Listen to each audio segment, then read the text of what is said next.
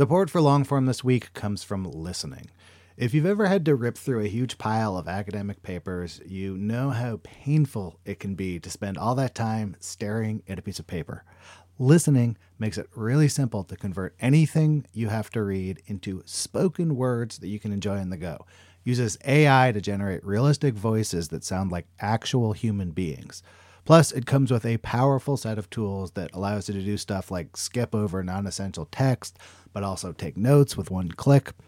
Your life just got a lot easier. Normally, you'd get a 2-week free trial, but listeners of Longform get a whole month free. Go to listening.com/longform or use code longform at checkout. You know how to book flights and hotels.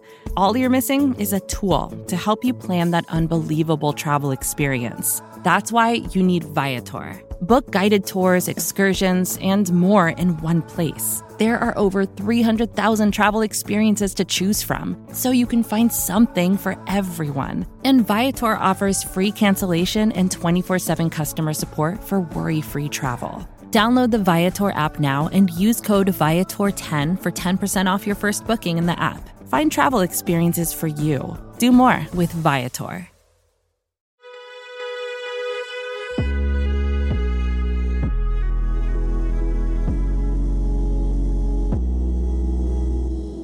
Welcome to the Longform Podcast. I'm Max Linsky. I'm here with my co-hosts, Aaron Lammer, Evan Ratliff. Gentlemen, hello. Hello. Good day. Max, what's going on with the show this week? What's going on with the show this week is that we have a repeat guest. Heather Havrilesky has a new book out. It's called Foreverland on the Divine Tedium of Marriage. It is a very, very, very, very, very, very intimate look at her own marriage. She goes into it in great detail, and I will also say with great humor. You guys know Heather. She's funny. The book is funny. And it's also like pretty raw about her husband and herself and their marriage and their kids. And the book came out a couple of weeks ago, and since then has become a whole viral situation, you guys. Totally unaware of this. Yeah, it's a thing. She has some lines in the book where she refers to her husband as, like, for example, a heap of laundry.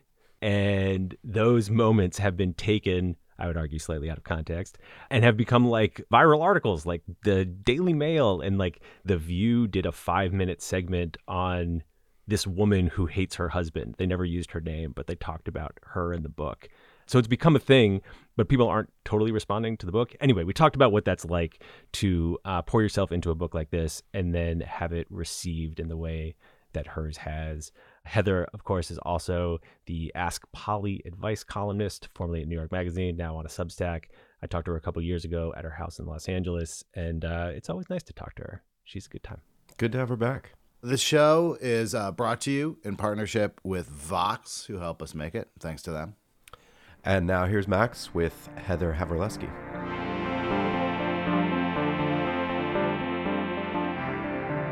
Hi, Heather. Hi, Max. Thanks for doing this. Thank you for having me. Thrilled to be here. I wish that we were in that room in the attic of your old house in California like we were last time. That was so much more fun. Yeah, that was great. You had very high-tech mics. I remember that. And now we're just like talking over the fucking internet like a Yep. couple of rubes. Both East Coast. That whole house has been sold. So much has changed, including that you wrote a book, and that's what we're here to talk about. Yes. Can you give me your like quick synopsis of what this book is about? Like, how do you describe this project to people?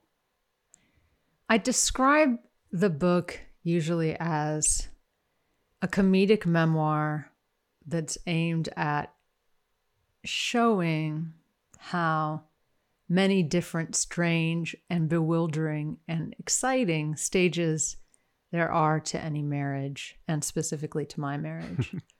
I wanted the book to be as honest as possible, and I think I was surprised actually by the end of writing the book at how it was even more honest than I set out to be, if that makes sense. There were things that I kept in because they were so honest, and I felt like they worked really well within the story. The book was more chronological than I thought. So it really is the story of 15 years of a marriage and a lot of stressors on the marriage as it goes along. I'm interested in what those things are that were so honest you felt like you had to leave them in. Is there an example in your head when you say that? Yeah. I didn't want to keep in the chapter about the crush at all. A crush that you developed on somebody else, we should say. Yeah. So right after I sold the book, I went out to dinner and someone kicked me under the table at dinner, and I pulled my foot away, and then the foot came back and I pulled my foot away again. You know, I was jumpy, like, what is this? And then the foot landed on my foot again. And my reaction was sort of like, whoa, who does this? Like, it's obvious I'm married.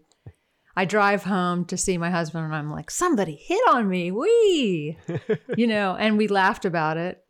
And then I woke up the next morning, my husband left town, and I was like, what is that guy like who hit on me? Like, what does he even look like? I can't picture him right now. So I looked for some pictures. And then I found some clips of him. He's an author. Found some clips of him talking about his work. And it all started there where he was hotter than I remembered. And my husband was out of town, and I was sort of like, this guy's interesting. What did he want from me exactly? And then, part of it is sort of egotistical, like, you're just living your dumb, grumpy, soft pants life, working from home. And, suddenly someone finds you worthy of being hit on, which sounds ridiculous. I mean, how worthy do you have to be hit on? But I kind of walked around like, what does he like about me? Does he just think I'm just so pretty? Or is it that I'm just super charming? Your ego gets involved because your ego hasn't been involved in anything for so long. I won't spoil that chapter, but there are a few twists in the path.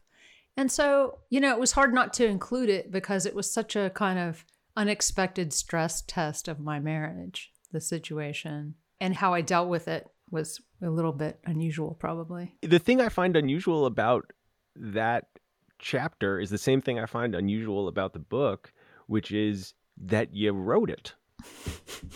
The thing that's unusual is the decision to put it out in the world, because I think whether or not people are getting hit on in their lives, everything that you describe in that chapter is, I think, something that for 98% of people, maybe more, is something that would stay within their inner life. Yeah. And the obvious first question is just like, why? Well, this is my fourth book. I've been writing professionally for 26 years. I started my career writing cartoons that made fun of my coworkers, actually. My husband was a fan of my cartoons first, years ago. We didn't know each other. And so he was a fan of my mean-spirited humor. It's what drew him to me. And now I write an advice column called Ask Polly, and it's on Substack. It used to be on New York Magazine. And I also write a Ask Molly, which is a newsletter written by Polly's evil twin. So my career and the way that I write has evolved into a pretty strange and half emotional, half wild and ugly thing. And I love it. I feel like because I write an advice column, though, I'm not that comfortable being an expert and saying, here's what I do. I'm a genius. My approach to advice is, here's how I can relate to what you're saying. And trust me, when I was younger, I was just as confused as what you're describing. But this book was definitely a step beyond my usual thing. I mean, it's the whole story of my marriage. I mean, look, if I didn't think that it served a purpose in the world, I wouldn't feel that comfortable with it. I really feel like I made something that has a purpose and is enjoyable to read. Can you articulate what that purpose is? I think that people in our culture find it very easy to beat themselves up when they fall short of what our culture expects of them. Marriage is, we're seeing in the reaction to my book, considered kind of this sacred realm that we're not supposed to talk about. Mm-hmm. And the intimate behaviors of people within a marriage are supposed to be kept hidden from the people around them. I somewhat naively, when I set out to write the book, thought, I have a wonderful marriage. So I'm a good person to explain that you can still get cold feet and you can still have bad fights within a great marriage like mine. Mm-hmm. As I wrote the book, I definitely tested the greatness of my marriage. And that was an interesting experience. And then the pandemic set in. I got cancer. A lot of things happened over the course of the book. So there was all kinds of stress to my marriage while I'm writing about my marriage. I don't recommend doing this to anyone else if they want to keep their marriage together. In fact, when I told a friend of mine who's a therapist that I was writing a book about my marriage, he said, "Oh, so you're trying to destroy your marriage?" And I laughed. But his words proved to be, I mean, they almost felt accurate at times, because there were times when I woke up and thought, why am I doing this to myself and my husband? I mean, if you didn't have moments where you had that thought, that would really freak me out. But would you still write it if you could go back in time when you pitched the book? Would you still do it? Yeah, I would, because I love this book. I mean, it's really weird because I have had mixed feelings about each of my books before this one. Mm-hmm. I am not a person who walks around saying, yes, it's all good. Obviously, because the book itself. I mean, clearly. Yeah, that's kind of clear. But I'm so proud of this book. I'm hearing from people who've read it who say, I feel better about my life after reading this. I've heard this from single people, divorced people, married people. And that is how I wanted the book to function. I wanted to show enough that you could feel reassured that it's normal to feel conflicted about your life and the people in it. It's normal to feel anxious about how much people love you, and it's normal to feel avoidant about how much people love you. It's normal to feel like a failure in the face of trying to stay with someone over the course of your entire life. Mm-hmm. You know, there are so many times in a marriage where you feel like I'm failing myself and I'm failing my husband and I'm failing my kids because I can't be all the things I'm supposed to be. So it had the intended effect. The thing you wanted to do was show people it's normal to be conflicted, to have doubts, even if you've got a marriage that you believe in. But then there's been this other strain of reaction to the book, which has been very public. Walter Kern reviewed it in the New York Times and sort of came to your husband Bill's defense almost. And then this week there was like a whole segment on The View about it, where they were talking about basically your decision to write the book and write it as honestly and with as much vulnerability as you did. And again, sort of with this position of almost like defending your husband. I guess I wonder like what your reaction to that reaction is. And also what the fuck is Bill's reaction to becoming a character in this discourse about your book? Yeah. Bill has had a great sense of humor about it. He has read the book countless times, at least 6 times from the beginning to the end. Wow. Even the anger chapter that ran in the New York Times, where I talk about Bill sneezing and his sounds and how I don't like the learning sciences, that term for his, he's a science education professor. Is that the one where you called him a heap of meat, or is that a heap of laundry? Yeah, the snoring heap of meat might be in the introduction, and then confusing him with an inert heap of laundry is in the anger chapter.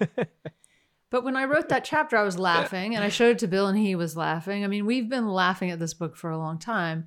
The crushed chapter was, one that I showed to him, and one that I struggled with including, and he was very adamant that I include it and said it was like an important piece of the picture and was really interesting and a great story and it should be included. Bill is not insecure about other people's misunderstandings of him. I think as a writer, I'm much more controlling about wanting people to understand me.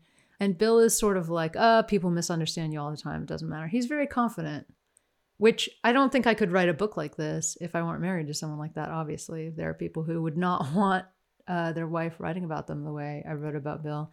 But Bill and I have, I don't know, we make fun of each other and and we accept each other's flaws to some extent. I mean, I think that I accept his flaws more since I wrote about them, honestly. He sneezed the other day across the house, and I only heard it faintly. And I thought, oh, that was Bill sneezing. It didn't make me mad at all. Progress. That's interesting. Something shifted. So Bill's been great. As far as the getting into this news cycle where people are saying, wife hates husband, calls him snoring heap of meat. I mean, that irritates me. And I think it's hard not to just admit or acknowledge that there's some misogyny in the mix. There's a little bit of like lack of sense of humor for sure. I think that there's something about a woman expressing her emotions and laughing about her husband and laughing about her emotions. Like, these things just aren't done. Yeah. I think if it were a straightforward, just feminist analysis of marriage, no one would be paying any attention. It feels like it's like breaking people's brains a little bit. For me, it's funny. The way that you introduced the book, when I asked you about it at the start, the first word you used was comedic. And I saw a thing in, I think, the Daily Mail. It's like you murdered your children or something, the way that it's being written about, you know? What's interesting is that I did this interview with the Times UK, and I sort of had a light tone, and we were joking around, me and the reporter, and it was very funny and light. You know, she said, do you do that thing where you call your husband your best friend? And she said, because I hate that, right? And I said, yeah, I hate that too, honestly, but Bill is my best friend, unfortunately. But he's more than that. He's sort of like my best friend, my therapist, and my mother wrapped into one. He's like sometimes I just say to other people, like, would I ever leave Bill? No, he's like my mommy. He takes care of me. I can't leave my mommy. It's kind of a joke, and there are some true things about it. It's not a good joke unless there's some truth to it. Right. That piece got picked up by the Daily Mail, and then that became a kind of bastardization of the things I said. And then that was picked up by the New York Post. And then it was just, wife calls marriage insane, hates husband. Even the hate line in the New York Times excerpt, I was writing about Bill's sneezes and snores and sounds because I was setting out to write about anger in this chapter. I was like, okay, let's think about the things that make me angry because I have to include it. I would feel like a fraud if I wrote a book about marriage without addressing anger. It's a part of marriage. Yeah. Every step of the way with this book, I held myself to this very honest, high standard. There are parts of the book that I'm sure are difficult to read, but it's a fun ride. It's supposed to be funny. When I wrote, do I hate my husband? Yeah, sure, of course, definitely. I was asking the question without knowing how I would answer it because I knew that that was going to become a question after talking about my husband's terrible sounds and how he gets on my nerves. The answer is a joke. You have to answer yes if you ask the question. If it's a comedic piece, you have to. You can't say, no, don't worry, reader. You know, there were versions of the Crush chapter where I spent the whole time saying, don't worry though, I'm so married, and I would never sleep with anyone else, ever, ever, ever, never, because I love my perfect, beautiful husband. But you can't, that's not a story. But also there's so much tension in this chapter for you, so just stick with me here. I let go of that version because it sounded too tortured. And in fact, there was a threat there that I needed to acknowledge for it to be honest. I mean, it's not a good story when you're bullshitting people. I didn't want this book to feel like bullshit. And so many books about marriage do. I didn't want it to feel like a divorce memoir either, which is like the marriage is done, so now I can trash the other person. Mm-hmm. And so it took a lot of editing to get it to where I felt like the good was clear and the bad was clear, and where it was a real, reflection of how my marriage feels from the inside. And I think Bill's only note was, you make me look better than I actually am. Really? Yeah. He didn't love reading the engagement chapter, but only because he felt embarrassed by how that engagement situation went. He was just nervous. I mean, I learned a lot in looking back at my marriage. I learned so much about what the things that bring us both to our worst possible state. When there's a lot of pressure on Bill and it's like, play this role, he kind of starts to fall apart. I mean, I'm the same way. We actually match in that way. Do you feel like your marriage is stronger because of the process of writing the book? Yeah, definitely.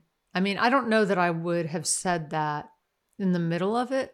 There was a time when I sort of felt like, what's wrong here? I should feel more madly in love. And why don't I feel that way? I'm asking for more from my marriage now. And I sat Bill down and I said, I write poetry and prose and music, and you're just all shut down and you're not present at all. I feel like we should be communing on a deeper level. And he was like, I'm sitting right here looking at you and listening to you like I always am. He said, I don't back away at all. Maybe you're the one who's withdrawn. Maybe you're the one who's holding me at arm's length. And I had this sort of, because it was true. My poetry and my music were sort of a way of keeping him across the room so I could live in my own head. I mean, we're in a great, great, great place now. And we were kind of doing great during the pandemic. I mean, I had cancer. We were in the house. It was incredibly stressful, but we looked at each other and sort of felt like we're really doing this well. Our house is happy somehow. I don't know how we're pulling this off, but it's working. I mean, I think for us, it was an experiment in radical honesty to set off on this path where I could be writing a book about our marriage and also have kind of a little bit of a ridiculous obsession that sprang out of the crush and open up all these doors into other things that we cared about and things that we wanted in our lives. I mean, we got to a place where we would really laugh about the crush and laugh about just getting obsessed with a sort of different version of ourselves that lived inside our minds, comparing that to reality and sort of thinking, is this all bad? Is it all bad to be a little deluded about yourself? Or do you just Do all people have this thing where they want to feel like their lives could be a little more colorful and a little bigger than they are, Mm-hmm. One of the things that's difficult about a marriage is that you're going to be doing it until you're dead, right? Right. At one point, I was talking to Bill about, how some people cheat and this is how they let a little air in sometimes, and other times it's just about lying, and there are all these reasons people do these things when they're married. And I was saying, I never understood cheating before, and now I get it. Part of it is just novelty. Like, I could fall in love with a bowler in Ohio, and then I could move to Ohio and bowl. Yes! It's just like, it's just not your life. It's not that you're in love. It's just that you're trying on someone else's life for a second and saying, could I actually veer off this life? Do I have that right? Do I have that option? And part of the reason you try that on is because I think it's partially fear. You're going to see this person die or they're going to see you die. If it works out, I mean, that's success. And a piece of you is just afraid of losing half of your life when this person disappears. Mm-hmm. And that's a lot to grapple with. It's something that if you are happy in a marriage, sometimes I think people back away from each other for that reason alone.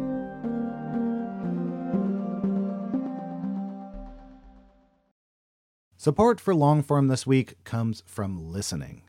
If you find yourself behind the eight ball, needing to read a bunch of academic papers or journals or any kind of dense reading material, you might make your life a lot easier by checking out listening. It takes anything, articles, books, PDFs, and turns the text into spoken word that you can absorb no matter what you're doing. The app has a lifelike AI voices complete with emotion and intonation that creates a realistic and pleasant listening experience. So I had to go into the city for some meetings. I needed to review some PDFs, threw them in there, listened to them on the way. It was both pleasant, and I kind of forgot that I wasn't like listening to a professionally done audiobook or something. Like, very quickly, the voices sounded totally natural and human to me. This listening app might just transform how you consume reading material, and you can give it a shot yourself risk-free. Now, normally you get a 2-week free trial, but listeners of Longform get a whole month free. Go to listening.com/longform or use the code longform at checkout. Listening. Your life just got a lot easier. Vacations can be tricky. You already know how to book flights and hotels, but now the only thing you're missing is, the actual travel experience. Because is it really a vacation if you're just sitting around like you would at home? You need a tool to get the most out of your time away.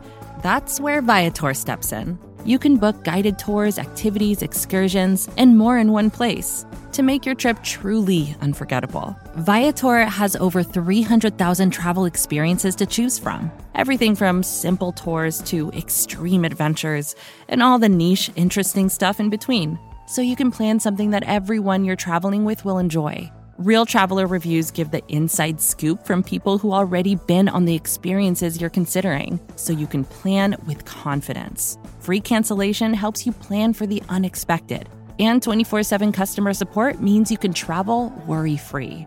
Download the Viator app now and use code Viator10 for 10% off your first booking in the app. Find travel experiences for you. Do more with Viator.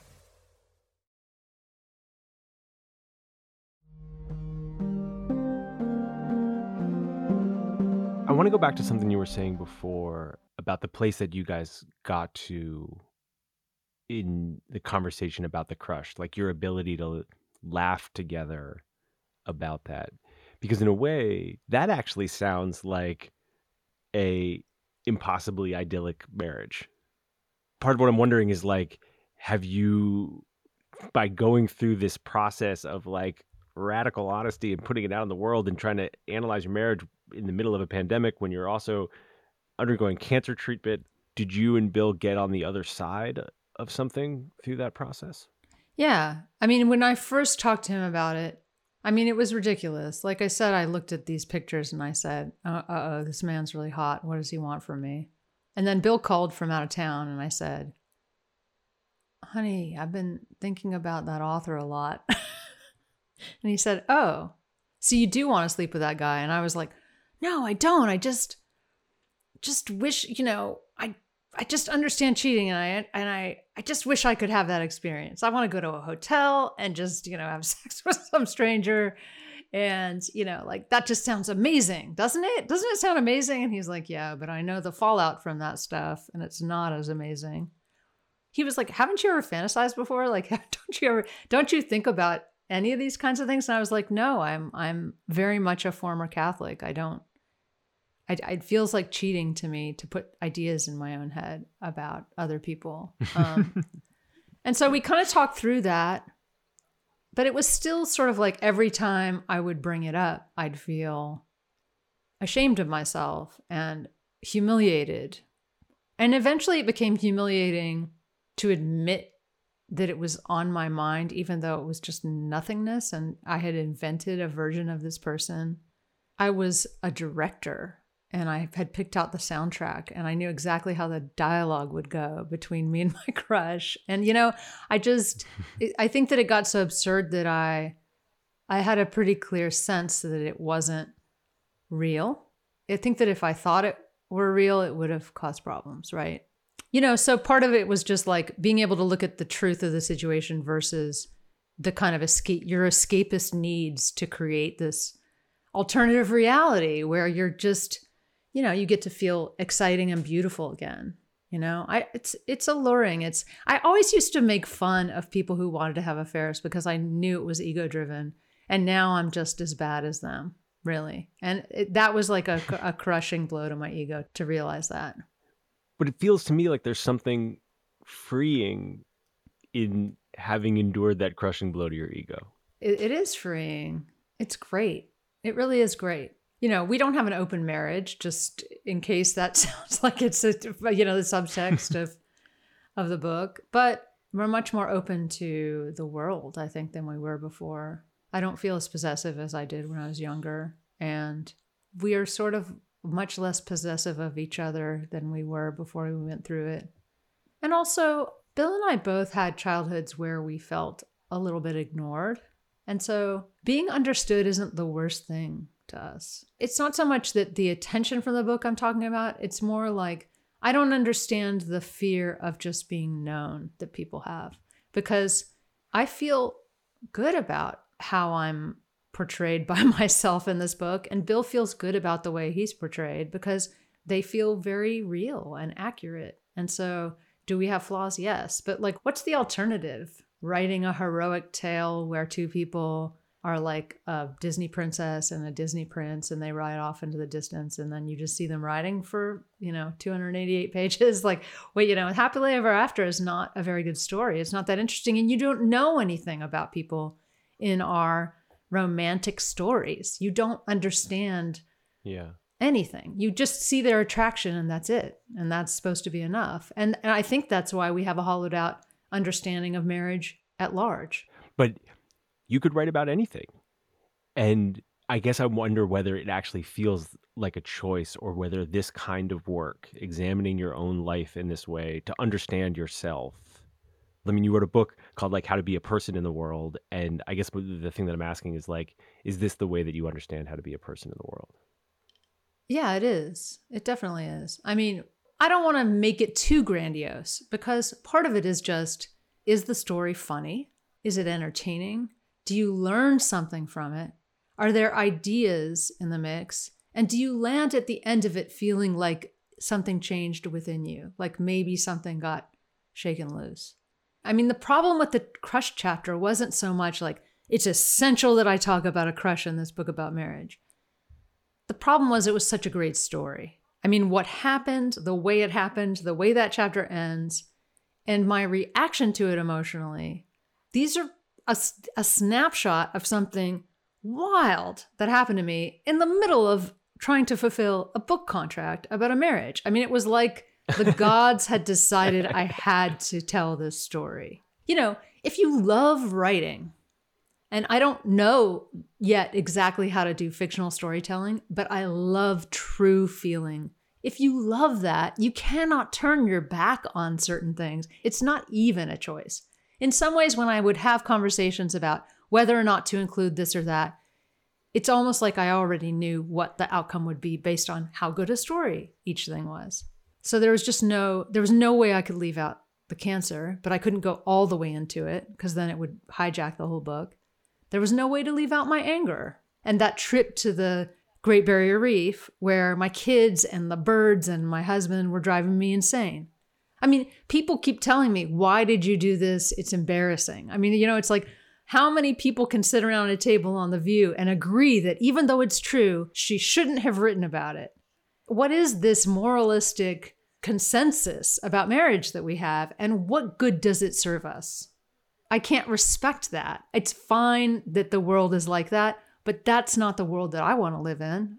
And so what is it like for you to watch that clip from The View and hear someone on a TV set in New York say, I know that this is true, I just don't think you should say it? Well, I mean, I feel like it proves my point, kind of.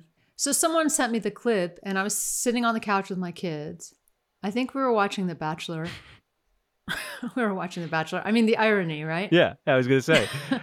So I saw the clip, and I started to show it to my kids, and then I started to worry about showing it to them because it was so harsh. And I said, should we stop watching? I don't want to upset you. Is this upsetting you? Should we stop this? And my older daughter said, no, it's absurd. Are they ever going to use your name? Are they even talking about the book's title? What is this wife hates husband? How could they be covering it this way? So she really wanted to see the whole thing. Mm-hmm. It just feels surreal. It's like, my story is important only in as much as I'm a wife who hates her husband. I wrote this book that no one in the conversation has read. That feels abundantly clear to me. Yeah. Oh, no, they haven't read the book. And they keep referring to the snippets as snippets when they're actually quotes from a piece that's, 4 telephones down the line that's been repurposed and repurposed and repurposed. Right. Does it make you want to find a way to respond directly? Oh, yeah. I mean, I want them to have me on the show so I can talk to them. I would have a great time. I can flat iron my hair and be on a TV show. I can do that. Let me on.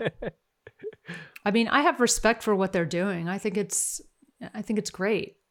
And I don't anticipate getting enraged in person by a conversation about it. I would just like for someone in the room to have read the book. I mean, I don't believe that a comedic memoir by a man would be treated this way. Personally, I don't see that.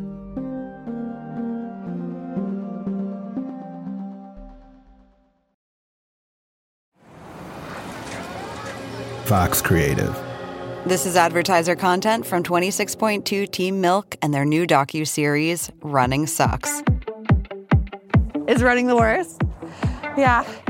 Do you love it? Do you hate it? I hate it so much. I hate it so freaking much. That you're a real runner now! I hate it. I'm Abby Ayers, a 37-year-old mom from Utah who found herself running across the Manhattan Bridge in my first race ever. Running Sucks celebrates women who run and the running communities that carry them across the finish line. Running helped me in so many ways postpartum. It really is about taking my power back and proving myself wrong. For every person like you, I'm telling you you belong, and I'm telling you you can do it. I never thought the words would leave my mouth, but yes, I'm planning on running a marathon. I can't even say it without laughing, because, who would have thought? Watch Running Sucks at runningsuckstheseries.com and learn more about how Team Milk is helping women runners across the country conquer their next course. When you need mealtime inspiration, it's worth shopping Kroger, where you'll find over 30,000 mouth-watering choices that excite your inner foodie. And no matter what tasty choice you make, you'll enjoy our everyday low prices, plus extra ways to save, like digital coupons worth over $600 each week. You can also save up to $1 off per gallon at the pump with fuel points. More savings and more inspiring flavors make shopping Kroger worth it every time. Kroger, fresh for everyone. Fuel restrictions apply.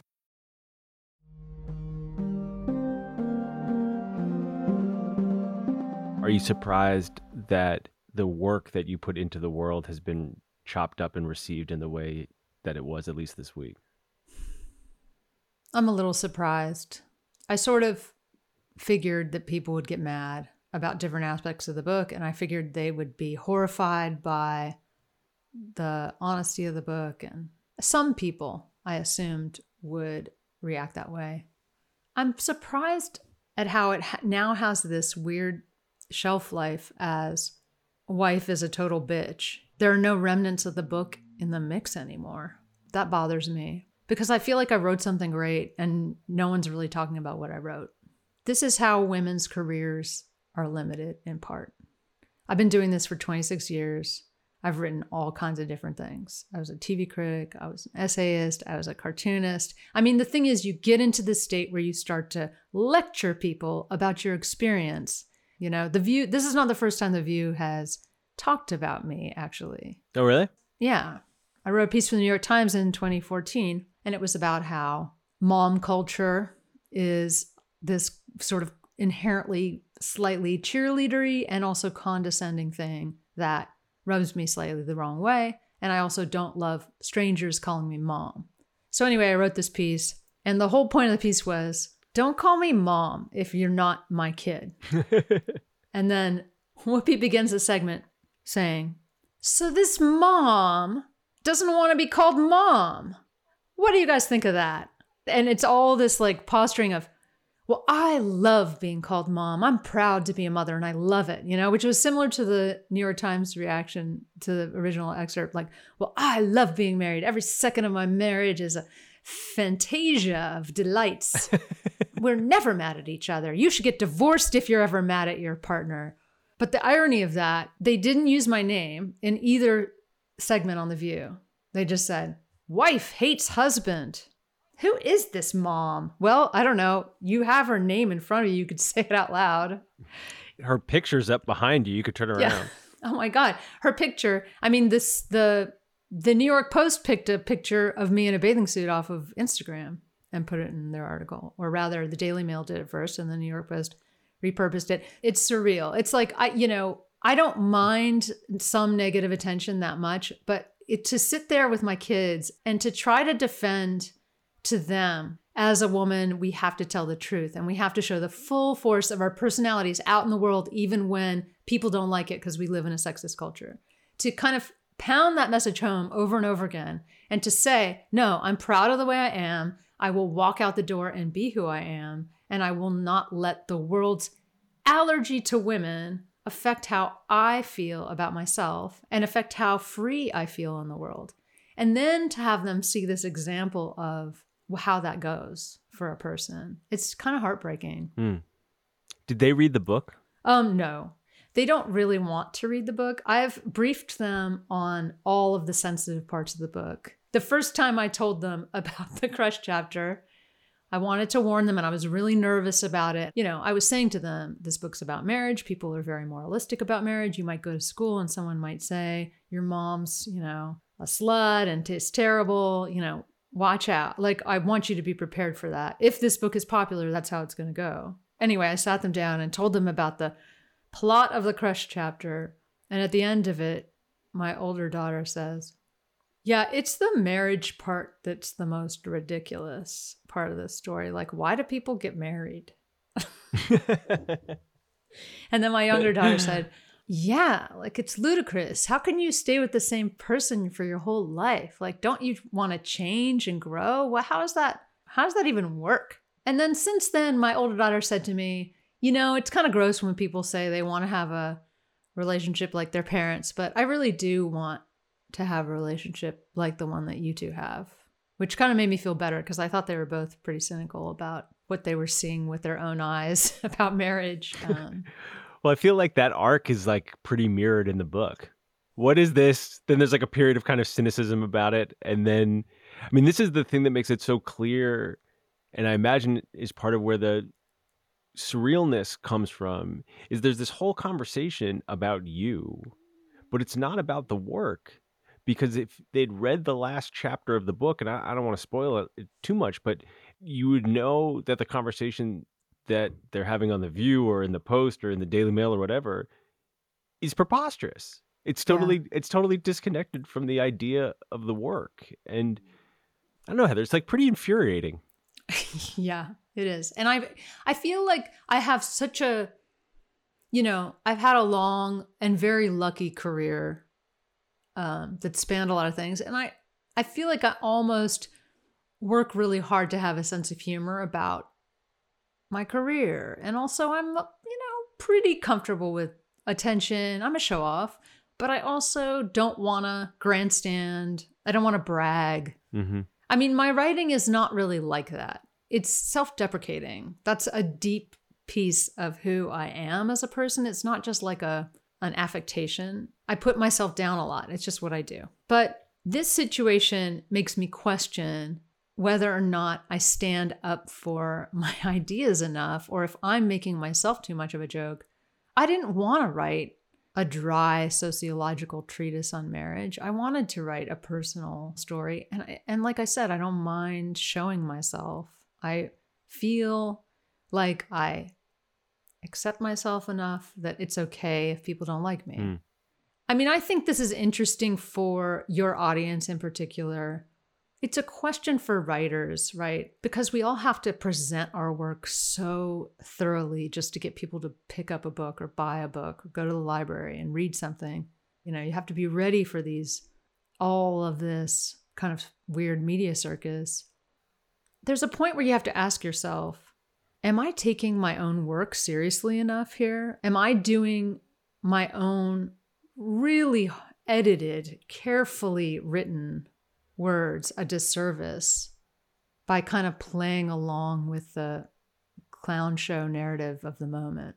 And I think that with the View thing, I sort of put the brakes on and said, like, I've got to get on top of this and say something, because I'm allergic to diving in and saying, hey, you know what? This is wrong. You know, it just feels so self-important. But by the same token, it's not an accident, you know? It's part of what I'm writing about. Even walking down the path of, we're seeing some misogyny here, is in itself dangerous, because people are so quick to categorize what they're hearing in order to write it off. everything is approached with these binary extremes. It's either you're red-pilled or you're woke, and which side are you on? It's the everything narrative. Which side are you on? Life is much more complicated than that. And the book's much more complicated than that. And what I hear you saying is like, by choosing to go down any of these paths, you are risking getting further away from the actual work. Yeah. And yet to not touch anything, which is another approach, right? As a writer, to decide, I'm not engaging. I'm not going to go on social media. I'm not going to defend myself. Deciding that is also a dangerous decision, because I'm going to let 4 books and how many volumes of thousands of words have I written that live on the internet still and live in print? Am I just going to yield all of that to wife hates husband? Mm-hmm.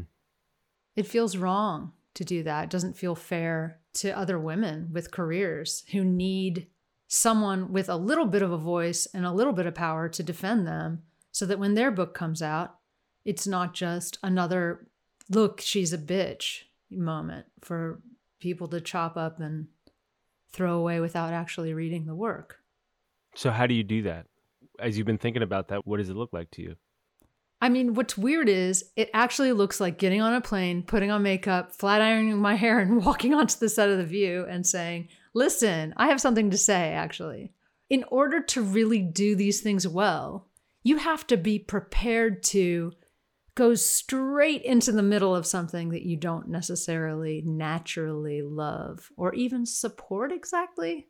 Or are in control of. Yeah. Once you're on this shoot and you're just like, now I'm that bitch, how do you climb out? And to me, I woke up this morning and I thought, I have to write down my thoughts about the situation so that I can feel less edgy. I just felt like, like I have something to say about this. And as I started to write down my thoughts, I felt a little better. But part of what I felt was, my God, I should try to get on The View. But if I try to get on The View, that means there are all these layers of things that you have to do as a woman, even in the spotlight, that men don't have to do. Right. But also the way the culture works, it's like, you've got to go out there looking like a damn celebrity just to defend yourself. So moving towards that, moving in the direction of the open jaws that want to bite you up and, reduce your work to these like 3 words. It goes against every instinct to move into that, right? And to say, I'll go there, say the word, and I'm on a plane. It's fascinating to be in a situation where everything feels surreal and warped. And the only way to get yourself out of it is to go straight into the fire. And there's no guarantee that if you go straight into the fire, anything will happen other than you'll get spit out the other side. Oh, yeah. I mean, women become the butt of every joke over nothing. And then suddenly the rest of your career is just, oh, I'm not reading that. I saw her on The View. She was being a bitch. It's like, what kind of mood will I wake up on the day that I'm supposed to go on The View? I mean, they're not inviting me to go on The View. I hope they do. Hello, View. Please invite me onto your show. I hope they do too. Although I will also say that inherent in that choice, in packing a bag, in coming to New York, in spending the night before the show and going there in the morning and sitting and having that conversation and dealing with the fallout and all of that stuff, you're also not writing. Yeah, right. And what kind of a writer are you going to become if you're constantly getting on planes and putting on eyeshadow? I mean, I'm not trying to trivialize that, because there are plenty of writers who manage it. But can I? Right. Well, that feels to me like some part of the catch-22 you're describing, which is like you either engage and the engagement becomes a job with a bunch of risks, or you don't engage and then this piece of work that you are proud of that has a bunch of nuance and a bunch of humor in it gets reduced to 3 words. Yeah, it gets upstaged, right, by the circus. I mean, I've worried about this before because I am in kind of the self-help space with my advice column. And it's like, I never wanted to be someone with a nude mic attached to her head walking around on a stage talking about a few simple ways to make your life more happier. I'm not denigrating that. I just is not the path that I chose for myself. But what happens to your writing when you choose a path that's adjacent to that, where a lot of what you're doing is just trying to represent your writing with your body and your face. I mean, it's a whole different thing. Right. And it's easy enough to believe things based on the way that I talk that about my book that are not accurate at all. The way I talk is fine, but my writing is much more intelligent than my talk.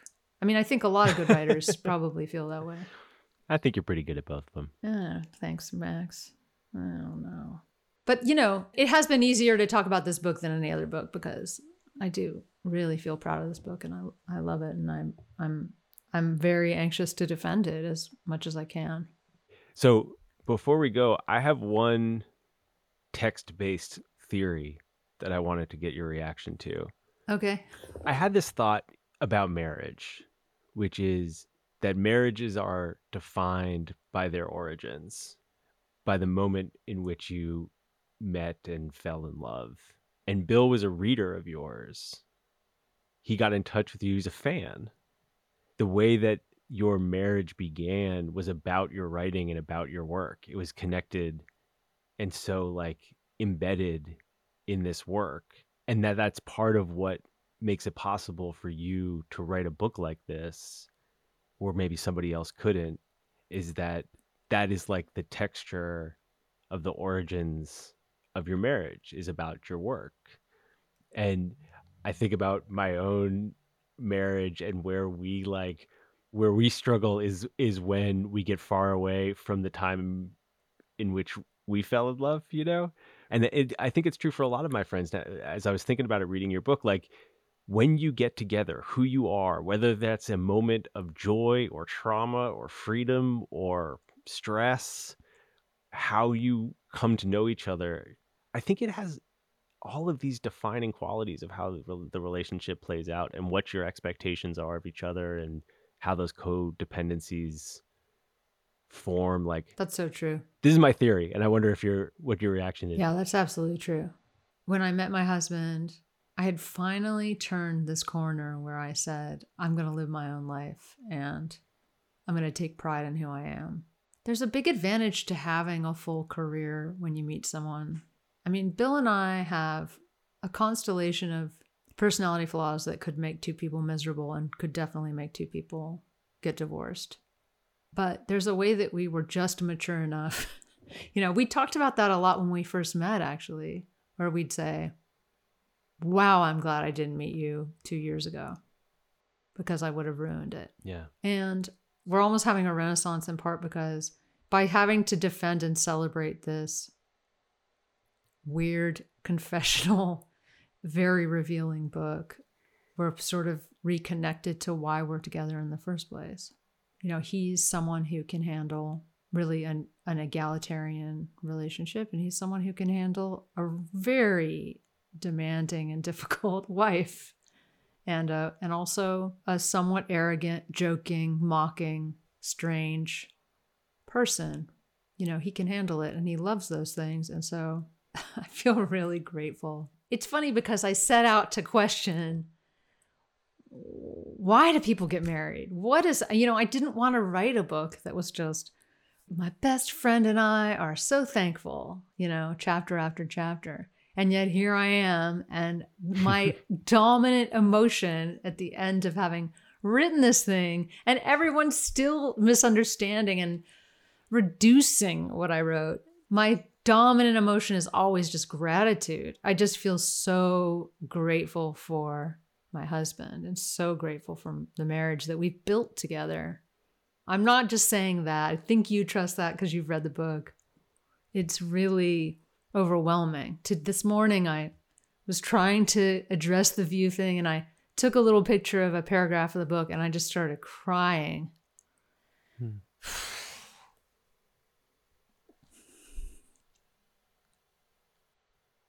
It's just so much of my heart is in this book that sometimes it's like watching your heart get kicked down the road because people aren't picking it up and looking at it. Whatever. I mean, I don't feel that self-pitying ultimately. It's a lot. There are a lot of emotions in the mix. But gratitude is at the center of it. Even when I took the picture of the text, I was thinking, I'm so lucky to be in this situation. Like, that's the thing I keep telling myself. It's surreal and strange and intense and hard, but it's also I'm just lucky that anyone is paying attention at all, even if it's dismissive attention. I wrote something I'm proud of, and I'm hoping that it translates into people actually reading my words, because I'm very, very proud of them. Well, as someone who read them, I think you should be. Thanks, Max. I mean, I feel like I'm pounding that home too much, honestly. Just like, this book is the best. But, in a way, saying this book is the best is sort of like, it's part of saying my marriage is good. You know what I mean? Like, because I feel like I'm pushing back on this. Who are you, you bitch? Get divorced. That's the place that I was coming from with that idea, is like, marriage is a project and the book is a project. And I think what's clear when you read it is that the two of you are in those projects together. And that's like both all you can ask for and the thing that seems totally missed in this reaction stuff we've been talking about. Yeah. It's a good joke. It's a good joke. It's a good joke. That's really funny. Mm-hmm. And it's really important that you're both laughing. I think it's true that we're enjoying it. We're enjoying it. I don't walk out the door thinking, oh no, now everyone knows we're terrible.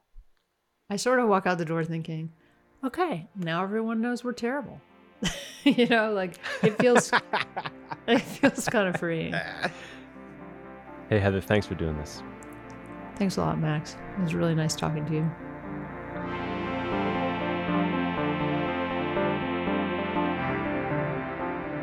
Thanks for listening to Longform. I'm Max Linsky. My co-hosts are Aaron Lammer and Evan Ratliff. This episode was edited by Gabriella Saldivia, and Susan Peterson did the show notes. Thanks to them. Thanks to our friends at Vox, who we make this show with. And thanks so much to Heather. Her book is called Foreverland. You should read it. The whole thing. To the end. We'll see you next week.